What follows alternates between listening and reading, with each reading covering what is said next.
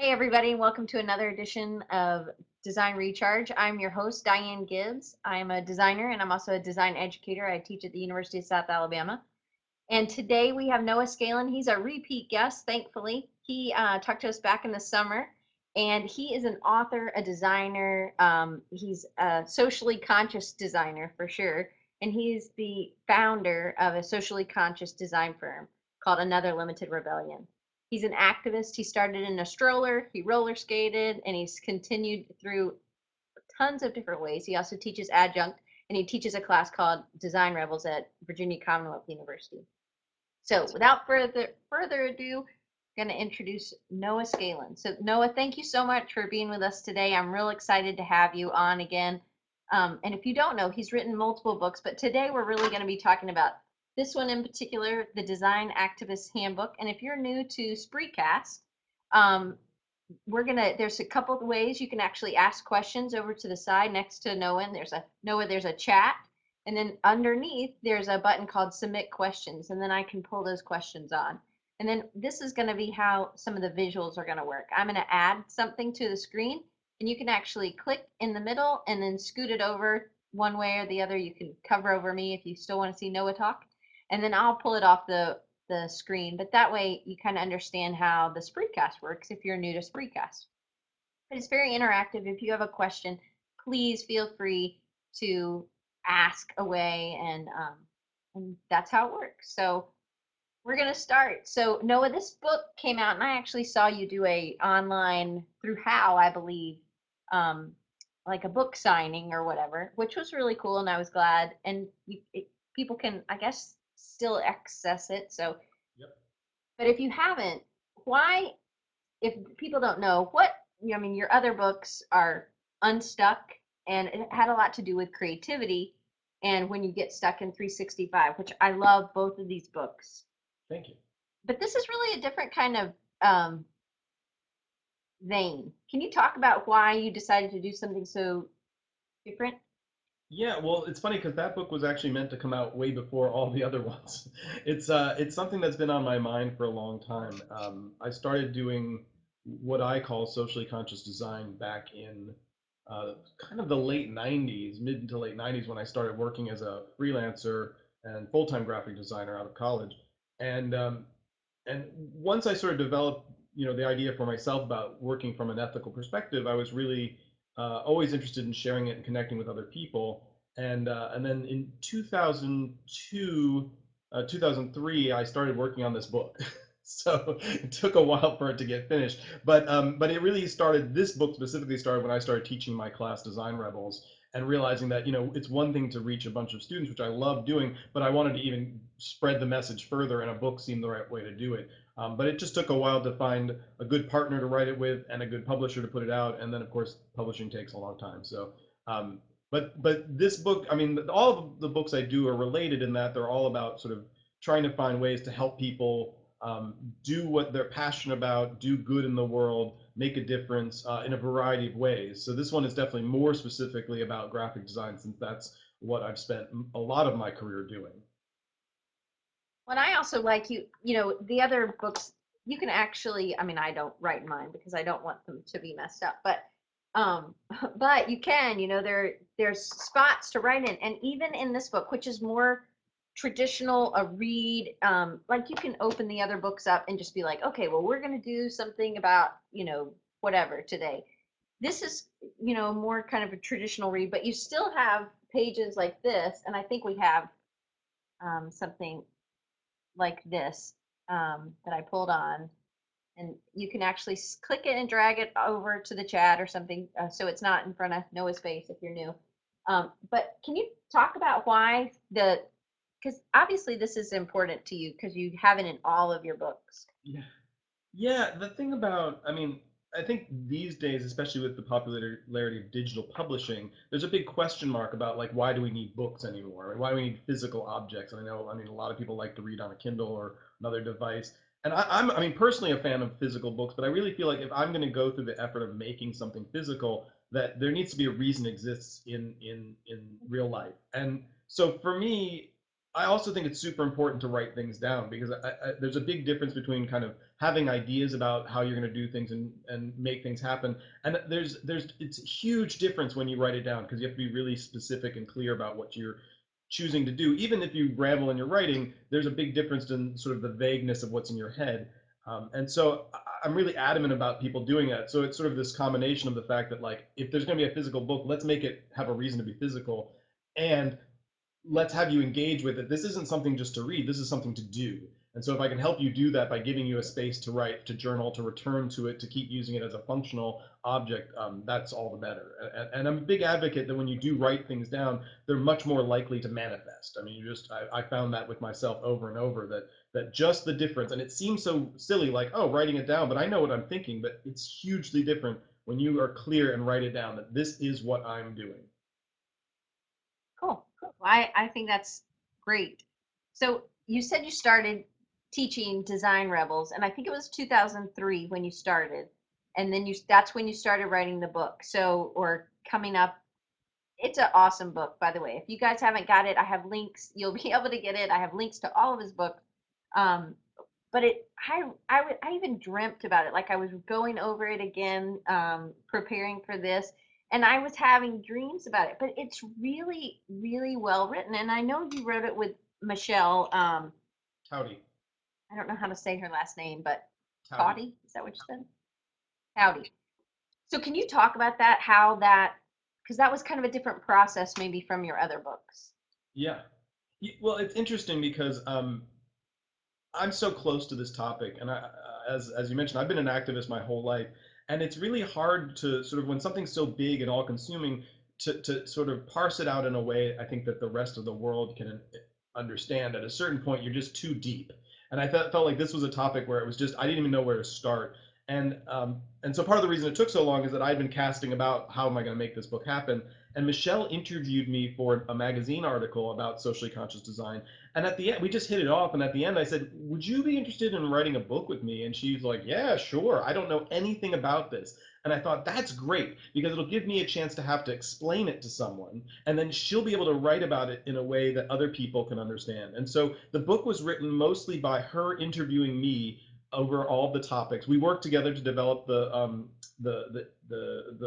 outline of the book, and then I wrote some specific chunks of it that were articles I wanted to write, and we found interviews with people, and she's a great interviewer, so she could do that. And then the body of each chapter, she really, interviewed me, took what I said and synthesized it down to some really concise thoughts and actionable steps, and then sent it back to me to edit. And it worked great. I think she writes in such a great, accessible, populist tone that it did exactly what I wanted it to do. And it's funny because whenever I do these things, I always feel bad that she's not here. But she's like, I don't need to go talk about this book. She's like, I helped you write it, but the content ultimately is about a subject I'm passionate about. But yeah, it meant the world that to me that she helped me, and I think the book just would not exist, certainly, and certainly not be as good if she had not been my co-writer on it.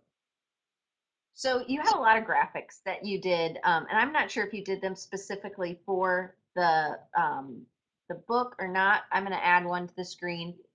Um, this one, which I think is such a strong uh, image, and VCU is really good about honing it down to just these bare kind of minimums, and can be very powerful. And you talk about how being an activist was really something you were part. It was ingrained in you, your parents and your mom, and it was something that was just such a part of your life that, and really what we do in history, and all of this is in the book, I'm just kind of paraphrasing, is that we end up selling stuff or making stuff to sell stuff to people that they don't really need, money they don't have, things like that. So it can be this really, and later in, I don't know what chapter this is, but you talk about Sheila Sampath, who was a designer, um, in Toronto, and she's talking about she would work corporate by day and then she would come home and work again just to satisfy her conscience.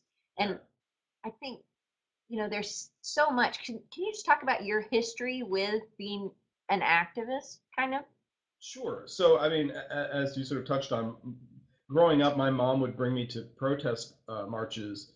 First, she literally, pushed me in a stroller, but then as I was getting older, I have, very clear memory of of marching for the Equal Rights Amendment, on wearing roller skates, and being a kid and being like, oh, this is how you do things. If the world is not the way you want it to be, you have to speak up and act out and change it. And I didn't realize, A, that everybody wasn't raised that way, but B, that like that was an issue once I was in college, and I was definitely still an activist, and then when I was going to get out into the working world, everybody just assumes, well, now you're done with that phase, like you're going to stop being an activist and you're going to get to work, and you can't have those go together. And I was like, whoa, whoa, whoa, no, that's not possible. I've got to make a living that meshes with this ethical principles that I've been raised with. But because there wasn't a formula for that, I had to make that up. And so my company became, another limit of rebellion was my attempt to sort of merge that with the fact that I just happened to like doing graphic design.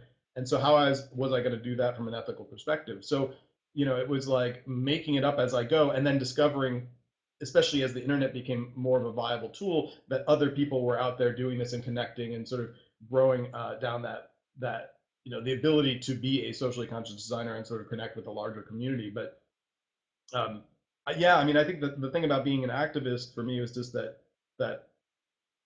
I had to do it. I just didn't have a choice, and so just I happen to be a graphic designer. I think I have to make clear. I'm never advocating like, if you have to pick a career in this world and you want to make the world a better place, try graphic design. I mean, it's not that. It's just that I'm gonna do it anyway. So how can I do it in a good way? But I hope everyone does that with whatever job they like, and also with whatever ethics they have. I'm also not looking to. I mean, as much as I'd like everyone to have my set of ethics, I'm more interested in people just living from an ethical perspective, because I think if people, did that, regardless of what they believe, I think generally it would be a better world. I have to believe at a certain level, like, if things were driven by ethics rather than by money, as the primary goal, we'd benefit from it. Definitely. So,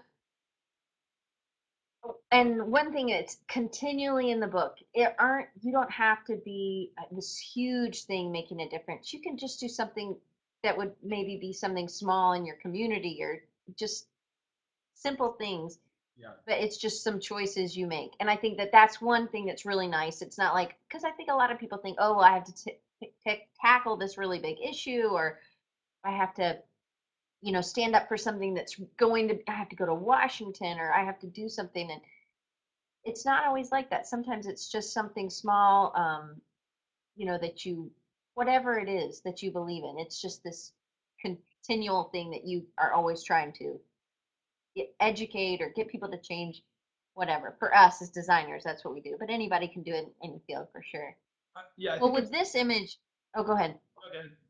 I was just going to say, I absolutely agree. If it's not, if it's presented as a big thing that you have to get perfect and do, like do right from the beginning, it's so overwhelming and huge. People give up, and I want activism to be something that seems viable. Certainly, some people are going to do, much bigger, more aggressive things and could devote more of their lives to it, but doesn't mean you can't make a difference with whatever actions and time and money you have, available to you. You can do it, and it adds up. It's all the little things that build up to the bigger changes. And I really don't want people to get discouraged. And so the book is very much meant to be a populist thing. A very much, everybody can do this at some level, regardless of where you are. I don't want people to feel bad or guilty that they haven't done it as much or enough. It's just, I've seen that with other activist groups, well, with certain activist groups who really just, make people feel bad for not being perfect, and you're never going to be. So let go of that now, and just do the work that you can do.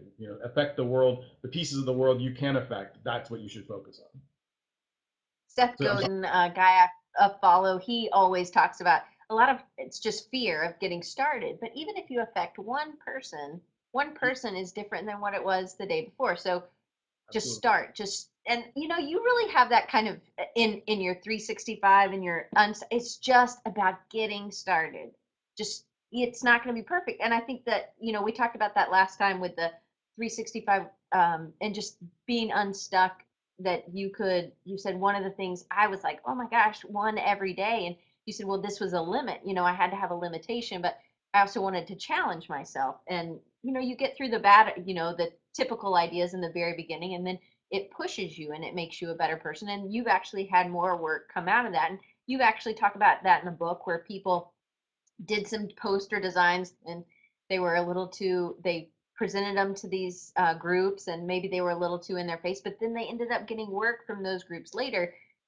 So all those things can add up.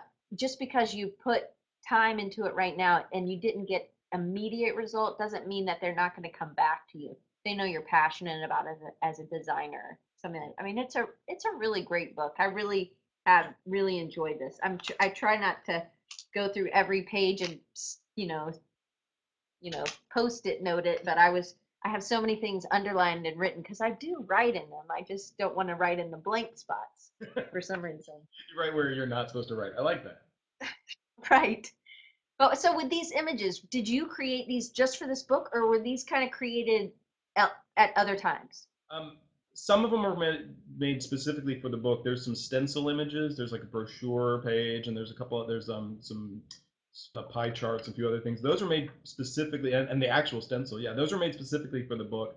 Um, the image that you showed, the gun and the megaphone, I actually created for a talk I was giving at the How conference a couple years ago, and I was talking about this subject matter. It was just before the book was done, but as part of it, I was trying to really synthesize some of these ideas for a talk, and I always would tell people about this idea I had, which was that designers have this incredibly powerful and invisible, mostly skill of persuasion, of convincing people to consume or to believe things, and that's pretty dangerous to have a power that strong, especially to be an invisible person with that power. And so I thought about, well, who else kind of can affect people in that way invisibly. And I thought of this idea that if somebody came to you and said, "Here's all this money, and I want you to point this idea and have it enter someone's head that doesn't know you and be affected by it." Well, that sounds to me like a hired gun. I mean, it sounds like an assassin, right? I mean, you say, "I want this person shot, and I want and here's all this money, and who cares? You just do it because you're good at shooting people," and it sounds terrible. And so the other version of it is like, well, what if you sort of used your skill consciously and refused to be the assassin, and instead was the megaphone, the person who could raise the voice of people who aren't heard currently. I mean, we live in such a visual din, and it is difficult for people with good messages to get heard above the corporate noise that we mostly have going on around us. And so, when you're a socially conscious designer, you're the person saying, let me make a choice about whose voice I'm helping to elevate here. Let me raise the voice of people that make my community a better place and the world a better place. But at the very least, where the community that they're located within a better place. That's a worthy use of your skill that you won't feel guilty about later, and you won't feel like you have to make up for on the evenings and weekends. So that image is really, my way of sort of synthesizing that idea. Um, and you always get people's attention when there's a big gun on something. So Well, and I love the CMYK kind of, you know, yeah, it just reaches your audience really well. yes, I am a designer at heart. Yes. So this is kind of what one of the, and I have another image of the making a difference and then sleep, but this is kind of the background of that you don't, because most of us feel like this. And I don't know if you ever felt like this. Did you ever feel like it was like there was time for work and then there was time for making a difference and then you sleep? I feel like that was the proposition that was offered me when I was leaving college. I feel like people said to me, "Okay, now, grow up. Don't believe that this youthful idealism lasts." And so my company was my way of like trying to solve this issue for myself. Was like, I refuse to accept the chart like that. And if you want to show the alternate version Yep. of the chart, um, there it is. Yeah.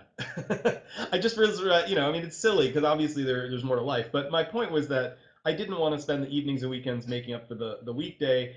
And at best, you end up at zero. And most likely, you end up at a negative place because you've done whatever all week. And then you're trying your hardest to do some good. But it had to be, I just felt like it had to be possible to do it this way. And I just made it up on my own, but I felt like the book was the way to say, well, look, you don't have to reinvent this wheel. Like there's some paths that you can choose to do this, and obviously it's unique to each person that does it. But ultimately, I think it's just and somebody told me after I gave that talk at How that they just said, it doesn't even matter what exactly you said. It was just the fact that you had done it. I mean, sometimes you just need to know that somebody else got it done and that it is possible. Because once you know it's possible, it's a lot less daunting. I mean, to do the impossible is obviously a very scary prospect. Yeah. And so the book really goes through it really simplifies how to incorporate this as a designer into your life. And you know, as I deal with students and as you deal with students, how do you find how do you teach the class and how do you what when a student has all these interests or we as designers have all these interests, how do you help them decide on a particular cause? Is there anything? The way I've structured the class, because again, I really want to respect people's personal beliefs, whatever they may be, so that they can come into my class and not feel like, well, he's going to be, forcing us to believe X, Y, Z, and Right. there is definitely a spectrum, um, and so I'm more interested in sort of saying, here's all this gray area you're going to encounter as a designer. You need to start making some choices about what you feel about this, because I think mostly what happens is people get thrown into the working world and they've never been asked to question, is it okay to market XYZ? And so Right. once I say to them, like, here's the issues, I mean, usually halfway through the class people come back to me and are like, I don't know what to buy in the store anymore because everything's bad, or I don't, I can't, I'm confused. And that's good. I mean, the point is I want you to make choices with consciousness. I want you with awareness. um, but it can be super daunting at first. And part of the class structure too is helping people sort of say, okay, well, now that you've seen all this, now start to drill down to the stuff, the issues that interest you, and everyone's allowed to bring proposals to the class of what to do with the second half of the semester, where it's basically, you know, your uh, uh, your personal project that you're proposing, and then the class decides as a whole what to do. So what's cool about that is you get to see what people's interests are at that point and what the class as a whole can coalesce around. And there's never been a semester that we didn't find a few topics that everyone could agree on, regardless of their background and interest. And Right. it's certainly self-selecting to some degree that you're going to be in a class called Design Rebels, but I almost always have somebody who's fairly conservative or religious or something that's not necessarily what you expect of sort of a liberal lefty kind of class. And I feel like most of the time those people feel respected and that they've gotten to do something that they felt good about. Because I think people like seeing they can have an effect on their world, that they don't have to just go get a job and do whatever they're told. And the goal with the class, especially, and the book as well, is just that you get on the other side and go, it's possible to do this. It's not so, I can see that I can make things happen in my world, even when they're just little, but that you can. And then once you do that, you can do another thing and another thing and another, and it adds up. And one of the quotes, it's is early on, it's on page 17 if you're following along, um, which I really like. It says, it just starts with a commitment to yourself and your values. So, one, I think you have to understand your values, which I think in college people are kind of getting an idea of what maybe they're doing or who they are. But I really like that. It's just, let's start again, start somewhere, but maybe that's where the writing down, it's like that. Hey, this is important enough for me to write down, and I Yeah. really just that resonated with me, that small little thing. So maybe for people who don't know, what is socially conscious design? I think most people hopefully understand it, but can you give us kind of a little breeze through? Yeah, I mean, the way I define it, and it's interesting because I was having a conversation earlier about the sort of definition of these things, and the person I was talking to was like, "Oh, what it's is design activism the same as socially conscious design?" And to me, it is. They're interchangeable. But what I mean by that, at least as a designer who runs a business, is I'm making a choice about who I work for and how I do that work. And so they're the two big sort of pillars of that. And the who I work for piece is really like, you know, who's making a difference in their world, who's making the world a better place. For me, it's a very open-ended thing. I've set up a set of values that I have on my site. It says, here's my philosophy, here's what I'm willing to do and not do, and then I stick with that. And so part of it is that I choose to work with people who make their world a better place. But that doesn't mean they have to be the crunchy granola, save the whales people. As much as I like those people, I want to work with small businesses and people who do other good things as well, or even people who don't realize they could do good in the world, but are certainly not making anything that's making it worse. I mean, I'm happy, I still have to consume food and shoes and whatever in my life, so why not have those people doing it well too? And it's an opportunity to educate, whereas the people that are already doing it usually are already aware of these issues. And part of our role as socially conscious designers is also education, is teaching other people about the fact that, look, I can make my work values ethics driven, you can too. And I had that happen where I was working with a client who was running a dating service, and I was like, well, they're not evil, but I don't really care about it, but whatever, I'll do some design work for you. But in the process, they sort of discovered that they wanted to work ethically as well. They were like, I like what you're doing with your business. So they changed it from just a dating service to like a socially conscious dating service where they were doing events around their issues they cared about, and they raised money for organizations through their dating service. So like just the mere fact of how I ran my business influenced how they ran theirs, and in, you know added to the positive good that was happening in the community. So there's the who I work for part, and that's really a lot of the social cause stuff. And then the how I work part is the how do you produce the materials, where do you produce them? That's what, obviously, the reduce, reuse, recycle environmental piece of it. As well as, do you work with a union print shop? Do you work with, do you use stock photography that further stereotypes? I mean, there's a whole bunch of issues that you can apply to Right. the how you work piece. So it's really the who you work with and how you work, and making choices about both.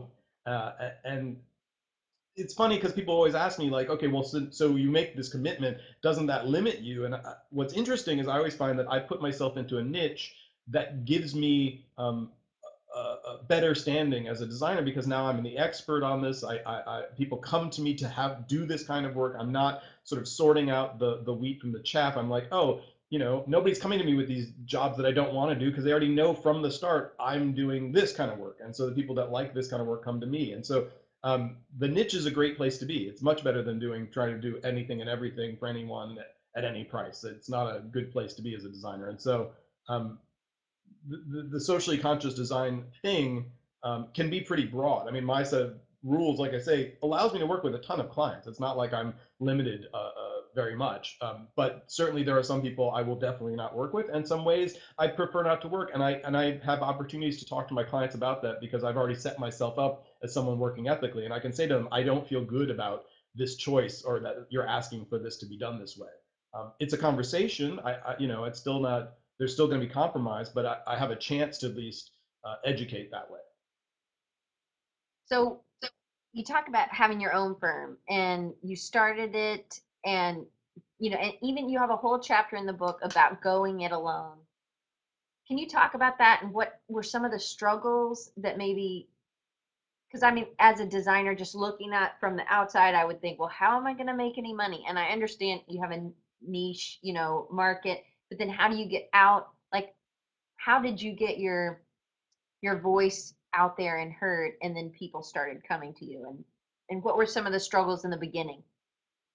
I mean, I think it's the same struggles anyone has with running their own business. It's hard. I mean, I don't really recommend anybody try to go right out of school and start their own design firm.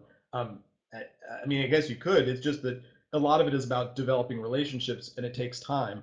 So I was working full time for 6 years out of college, and the entire time was freelancing and building this business up. And so I did what I could in house, but my whole goal was I will get a company of my own, and I would develop my freelance business the way I think anybody would, socially conscious or not, which was that I offered my services cheap and sometimes free, and to friends. But I always said to them, I made a caveat, and I think anybody that's doing this should do this, which is if I'm going to give you this work cheap or free, preferably just cheap, I need to do it my way. And my way is making something beautiful so I have a portfolio piece, and making something good so that I feel good about the work I'm doing. And so here's this sort of like opportunity at the beginning to sort of start developing an idea and building it. And 6 years is not a huge amount of time to develop a business that I've been living on full time for a dozen years after that. So it's hard. I think when you're younger, that's very daunting. It seems like forever, because your college experience is generally shorter than that, and so you're like, how could I spend 6 years doing not my passion? And you know I think part of it is that was 6 years of extra education for me. I was learning about the world of the inside of the world of design from a couple different firms, but I was working freelance and building a business the whole time. um, so I mean, like I say, that's not specific to socially conscious design. I think that's just in general that, Right. Right. you have to develop these relationships with people. That's where the work comes from. A lot of my work actually came from friends that I went to school with because I didn't study graphic design. I studied theater design. And so then the people I went to school with all became my clients instead of my competition, which is a really good place to be.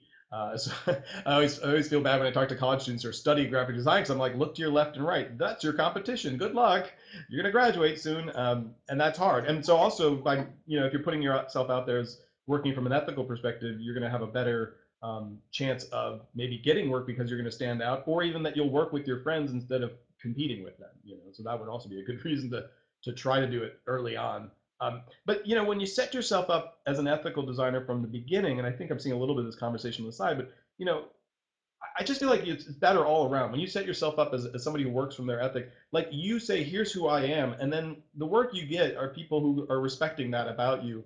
And it's just better than trying to convince people you're whatever. And then once you're in a job, it's miserable because you're fighting against the fact that that's not who you are. And they're fighting against the fact that, like, you presented yourself as other and you actually do have these beliefs. I have a friend who works, or did, she's freelance now, or has her own company now, but she was working for a local design firm, and she went ahead and said, look, I have some ethics. I won't work for these clients. And they had a big corporate client that she wouldn't work for, and she said, is that okay? And they said, yeah, your work is so good, we're willing to make this exception for you. So there's a reason also to do good work. And they let her work there and not work with that one client because of her ethics. And she was willing to say that. And I think a lot of people would be afraid to say that. They would have been like, I guess I got to suck it up and do this or I'm going to get fired and the economy is bad. And it's like, I get you. But there's what happens when you put yourself out there, when you trust that and you're genuine and honest, like, this is my passion. It's something, and this is with any of the books I've done, it's a lot of it is about passion because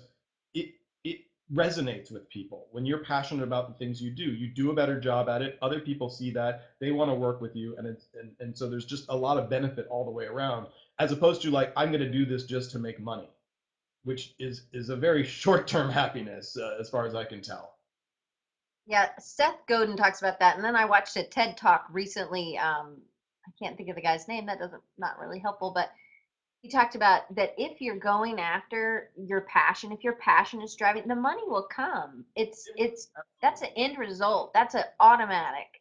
But it's if you're just going after the money, the journey is going to be more miserable because it's this constant fighting. And I mean, I have my own business and it's hard, but I definitely think the best thing is networking. It's people it's family, it's friends. If you're doing good work, people will believe in you. Even if you're doing bad work, a lot of times people still use you.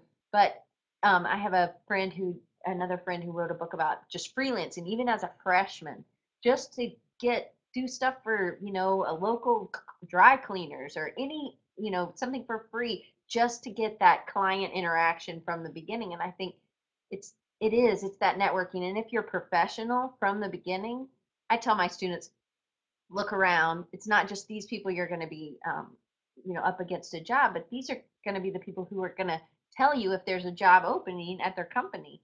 And they might or might not want to work with you. And they might or might not tell you that there's a job. But Yeah. you want to be the person that always has your stuff and that's always prepared, that they'll be like, hey, I mean, there's times when I can't do all the work I have. So I have friends that are designers that I send the work to. I farm stuff out just like everybody does. But I mean, these are the people around you. That network is really critical. And you talk about in the book being around other people maybe who are like-minded in the same kind of um, passion, or they have kind of a mission field for in recycled cans or something. I don't know. Could be anything, but they don't all have to be designers, but they just have to want to be making the world a different place. And this is just your set of skills that you're able to get out, I guess. I think is pretty neat. But I think it's really amazing that you're able to make a living from it. So one of my clients and one of my friends, Cindy Carter, she's down here. She has a doggy daycare and boarding and stuff like that. But she used to do, automotive stuff. So it was like she said a light bulb went off when somebody said doggy daycare. She's like, that's it, that's for me. And I think people will know. But she is making a difference in people Yeah, who have dogs' lives as well as in those dogs' lives. And I think that it's so critical. It doesn't have to be this huge, enormous, you know, you're going to be introduced to the president kind of thing. right. It can No, just yeah, be, and I think that's very clear in the book about that, that yeah, it's good. just a step. It's a step you take. So I think that's awesome. I have a bunch more questions, and I think we have a couple people who have some. But this is another image from the book, and this is you started the book because you loved this quote, I believe, right? Well, that's a quote that I had on my website for a long time, and it just synthesizes my personal philosophy very well.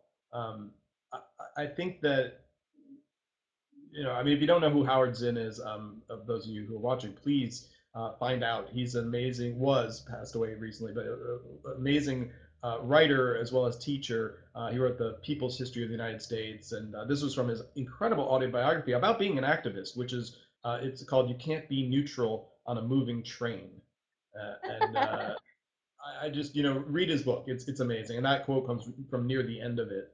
Um, but I think that that encompasses this idea I have, which is that life is short. You want to make it a better place. You got to start now, doing it however you can, and believe that just that alone is making the difference.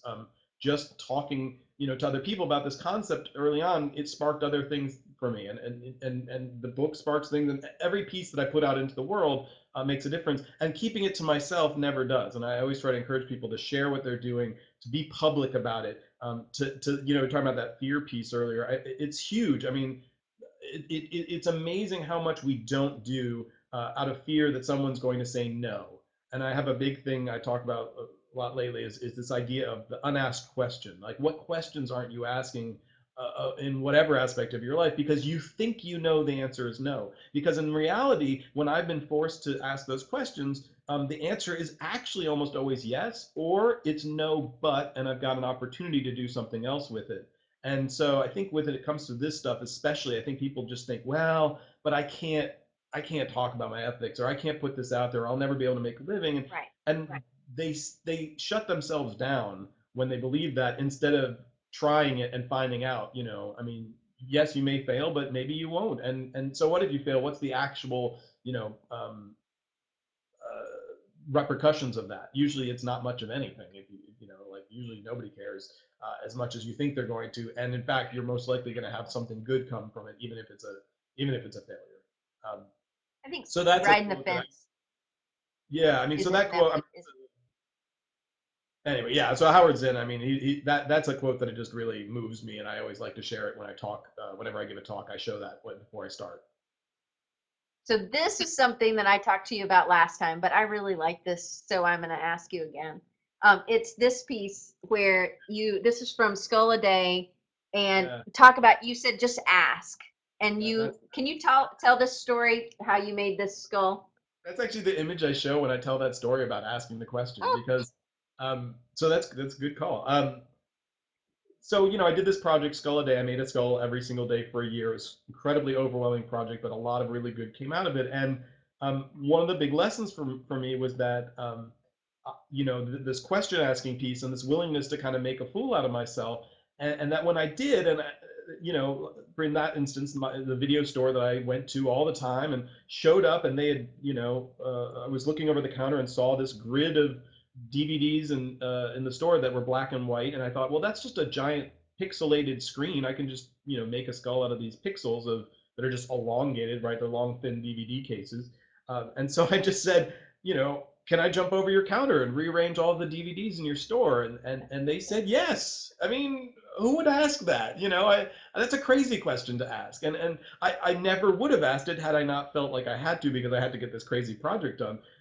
But by getting over that fear, I had a really cool, fun experience working with my friend who worked there. The owner really liked it. They use that picture to this day on their Facebook page. I mean, so that actually did something for them, and I was needing it for myself. And that's a cool thing to discover too, is that when I did things I wanted to do, that I was passionate about, other people benefited from it as well. And I think that relates back again to this book, is that when you do the things you believe in and you're passionate about, like, it does have a better effect and more of an effect for sure. And I think most of the time people will want to help. They want to be a part of something, they want to connect. So there's so many things like this. With this book, we talked about it last time, but you learned a lot of new skills. You didn't do, I mean, you did one a day, but you had some that you had to plan. So there was some planning that went into it. Some took more time, some didn't. You would do those, on the weekend or something. It wasn't always it wasn't like, "Hey, I'm in the video store. I haven't made my skull yet. Can I jump behind the counter?" But I think just asking, and I think that incorporating people in it, having them be a part of it, really, I think for any business, is really important. It helps.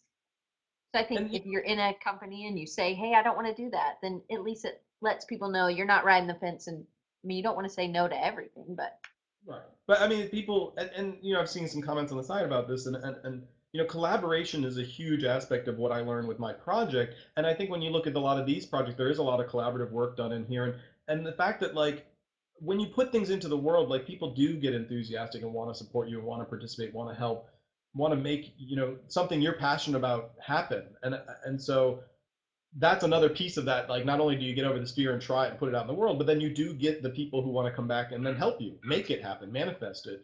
And it gets done better and bigger and faster when there's other people involved. And for sure, especially with the ethics piece of it, issues, you will find people who believe like you do, and those people will help you do what you want to do to make the world better and to do better work that you're doing better with the in the world with. so there's tons of stuff. I mean, people there you talk about if you can't find a group that already does this, you could write a grant or even do a Kickstarter. And can you talk about that a little bit about just finding your own place for your vision? Yeah, so I mean, the three tracks we talk about in the book are the sort of, you can start your own business and have your clients and be a socially conscious designer. You can, work in the corporate world or in the, in a business, and corporate doesn't have to be giant corporation, but that, work for someone else and change things from within. And we really emphasize that's a third of, basically of the book, because it's one of the three paths. So I don't want to de-emphasize that that's one of the very valid way for people to make a difference, is to make a difference where they are currently.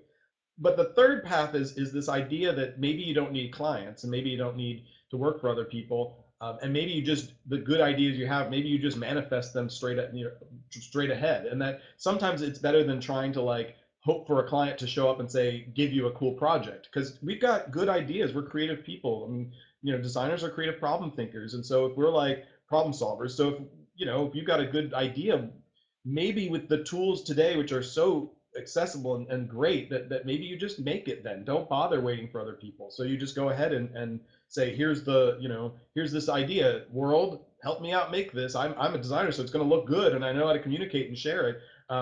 And several people we feature in the book just realized that they didn't need to wait for somebody else to come along or someone to give them money in advance. They could generate that money using the Kickstarter tool or the Indiegogo tool. So it's cool because I've been doing that myself. I mean, as much as I've been doing the graphic design, running a business piece, I'm also doing the self-starter projects, the things like the books, where it's like I don't have a client anymore. That's just me putting the stuff into the world directly and having that one-to-one connection, but still using my design skills. Definitely. So this is, I cannot find this, but this is kind of another piece from this book, but it also pulls in that skull a day. And you actually this was a self-initiated project, and you ended Yep. up getting a ton of work from doing it, but you published it. And I asked you last time, I said, well, get, how did you get it out? Because a lot of times it's just getting those people to get your message out there, show your images. And I think you said you got some friends and you got 100 people or 50 people or something like that, and they posted. So can you talk about that and just what this one project, self-initiated, did for your business? Gosh, it's so huge. So it started out, I just did it by myself, then I told 100 friends, and then it spread as things do through the internet and got really, really big, really fast. And the sort of other side of it is that, well, several big things. One big thing was that I was a designer who made art, but people didn't think of me as an artist. And I was able to flip that understanding to see that I was an artist who happened to have design skills, which allowed me to charge more for the work I was doing because now I was more of a valuable commodity instead of being just a designer who pushes pixels around. He's, oh, I want to hire Noah to do this because he can make artwork. I made better work because the clients could see what I was capable of. They only knew what I'd already done, but now I could show them all this work. So it's like, here's this, actual set of skills I'm showing you. I've done first drafts of everything. So, hey, let me make a flower petal portrait for you. Here's an example of how I've done this before. So there wasn't a risk of like, well, you've never done it, so I don't know if you can do it for us. So that was huge.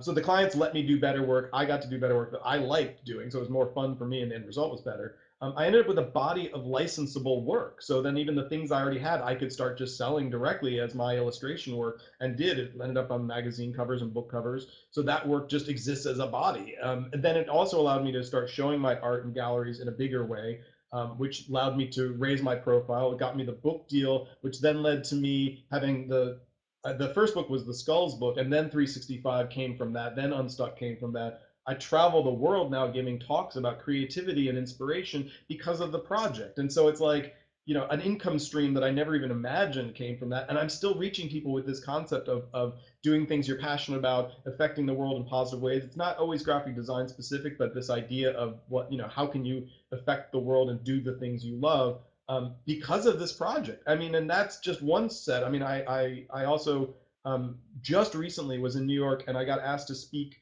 at a school out in East New York, which is a kind of a rough area of Brooklyn, and it's a school for incarcerated teenagers. And the librarian there knew about my project and book and asked me to come there. And I was talking to a group of very rowdy teenagers who generally are not happy about the situation they're in. They've obviously ended up in some bad place where they're going through the court system in New York.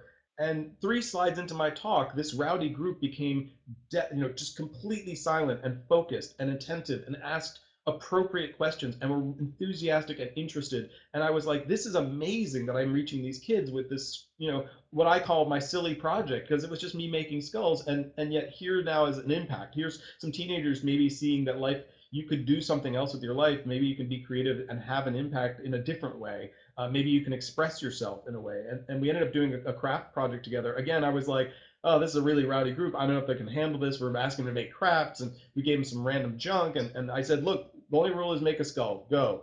And again, they start out rowdy, but then they focused in, and every single kid in the room made an original piece of art. And at the end, they started, like, they saw I was taking some photos of them, and they said, "Oh, take a photo of mine." And then they said, I was going to autograph the books for them, and they were like, "I want to autograph my art for you." I was like, "Yes, do that." And so here these kids feeling proud of this work that they created, proud enough they wanted to sign it and wanted me to photograph it and share it on my website because they knew I was going to do that. And so here's this relationship that alone, that you can negate every other thing I just said. That is enough of an outcome for doing my project that I could ever expect. I mean, that's beyond belief.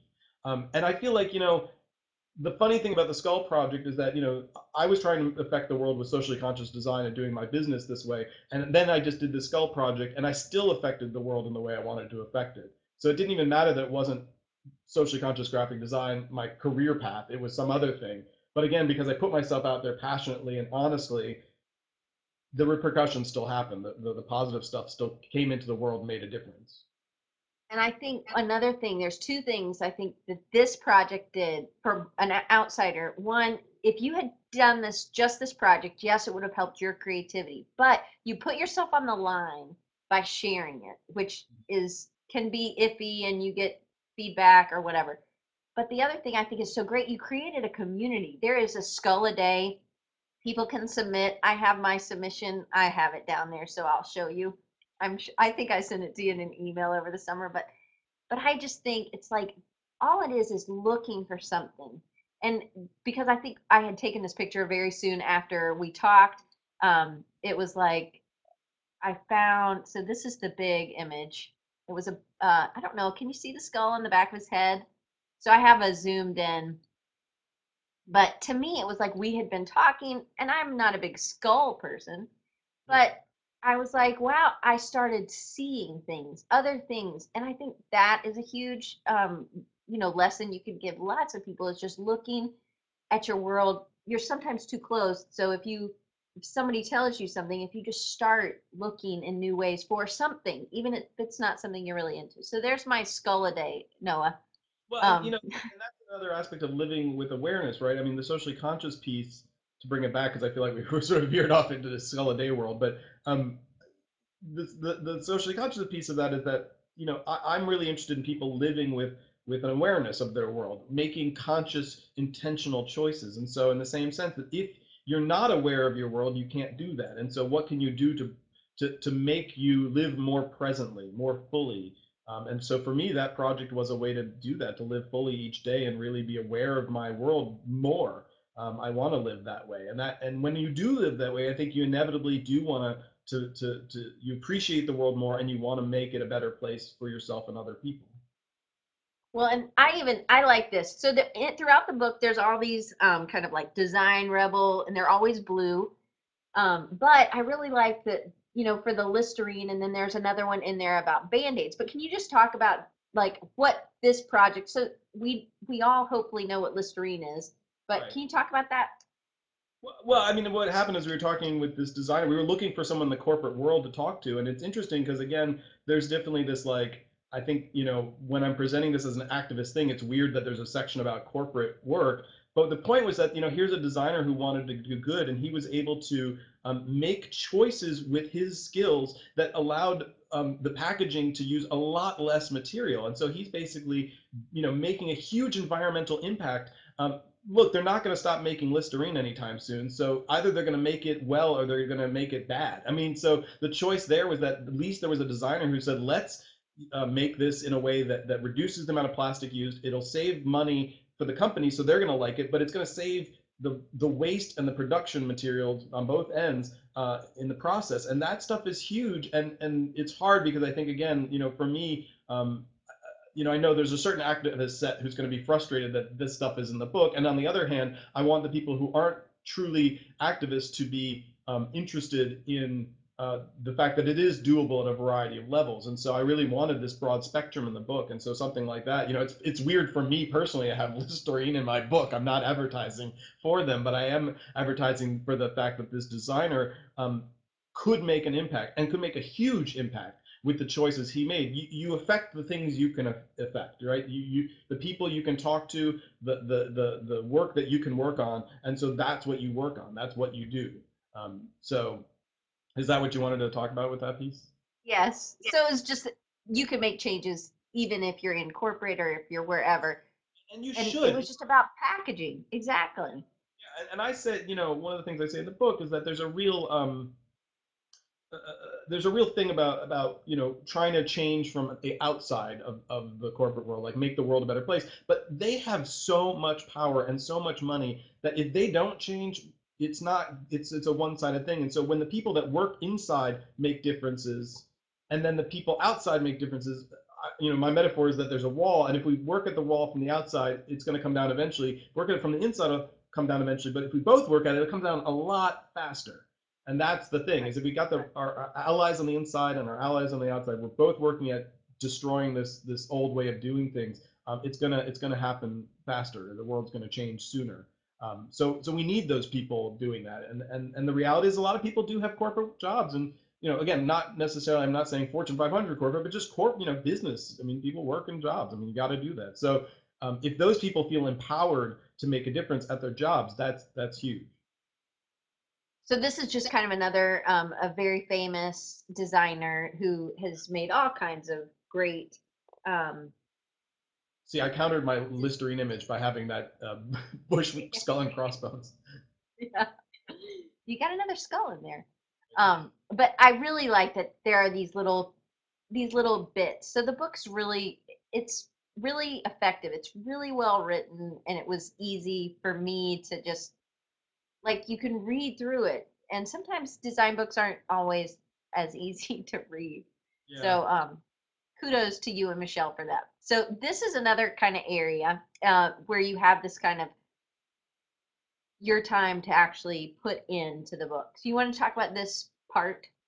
Well, so it was really important to us that people, again, that they use this book, and that obviously at the end of each chapter, there's a chance to sort of assess and make notes. But that at the end, we're like, look, it doesn't end by closing the book. It ends by you manifesting this somehow in your life. And so let's give you some really clear checklists, some things to think about, some processes to go through to kind of start to define how you could do this in your life in a practical way. And so that's really what that chunk of it is at the end of the book, is just like, okay, start, listing the things that you are passionate about. List the things that, how do you want to work? How much money do you need to make this a realistic choice for your life? A lot of times when I give a talk about socially conscious design to college students, they were always like, I want to do this. How do you do this? And I said, well, it's totally doable, but you got to know my lifestyle is very specific. Like, I live somewhere that's affordable to live. I don't own a car, so I don't have a lot of debt. So I can make a lot of choices. If you're gonna have 3 cars and 5 kids and a mansion, I mean, it's gonna be a hard life for you. You're gonna have to make other choices. But I don't feel like the choice I made have made me live any less happily. I mean, I do exactly what I want all the time, and I travel and I eat good food, and I'm completely happy. But I've made a set of choices that allow me to do work this way, and so part of it is that assessment of like, what do you really need to make sure it's a practical choice for you, because it should be practical. Definitely.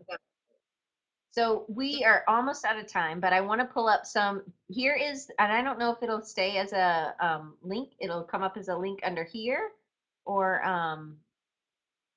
cool. Carlton or Charlton, you inspired him to. That's cool. And I have to say hi to So my friend Nash, who's in Mexico, who's commenting over there too. That's very exciting that she's watching. that's cool. So this is how I guess an Amazon link looks. So you can actually, you should be able to click more about this product, and you can actually go, and that's how much it is today.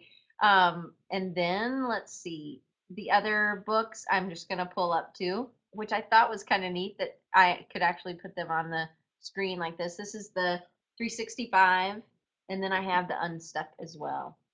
So, um, and these and will of course, all be in the recording. Sorry, go ahead. I recommend you get them from your local independent bookstore if you have one anymore, and if you can. Obviously, any way you buy it is wonderful, but certainly I like to support the small local bookstores if they exist still in your community. So, And there are lots of used bookstores even on Amazon, which usually helps the smaller guy, hopefully sometimes. But this is how to get in contact. This is Noah's design firm, mhm. and this is Noah's Twitter handle. Oh, thank you for including that. Is there anything else you want to include on that? You Um, can reach me through those sites pretty easily.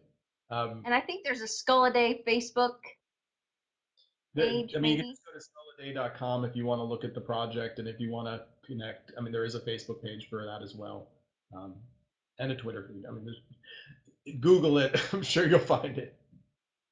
Well, Noah, thank you so much. I really do appreciate you coming back on the show, and I hope that you guys all pick up this book and really make a difference in your world. It's This book really helped me to realize that there are simple things that I could do that can make a difference, and it can make a difference in my clients' world as well. So it's not just in my direct, people I encounter, but it's also the way we do design and how we do that. So I think it's a great book. I totally recommend you all getting one. This is how you can get in touch with me at designrecharge.org. We will be doing some overhaul, and by March, hopefully, we'll have our new site up. And then if you have a question or a comment, or I had somebody email me this week, said they wanted a topic on a specific show to be about a specific topic.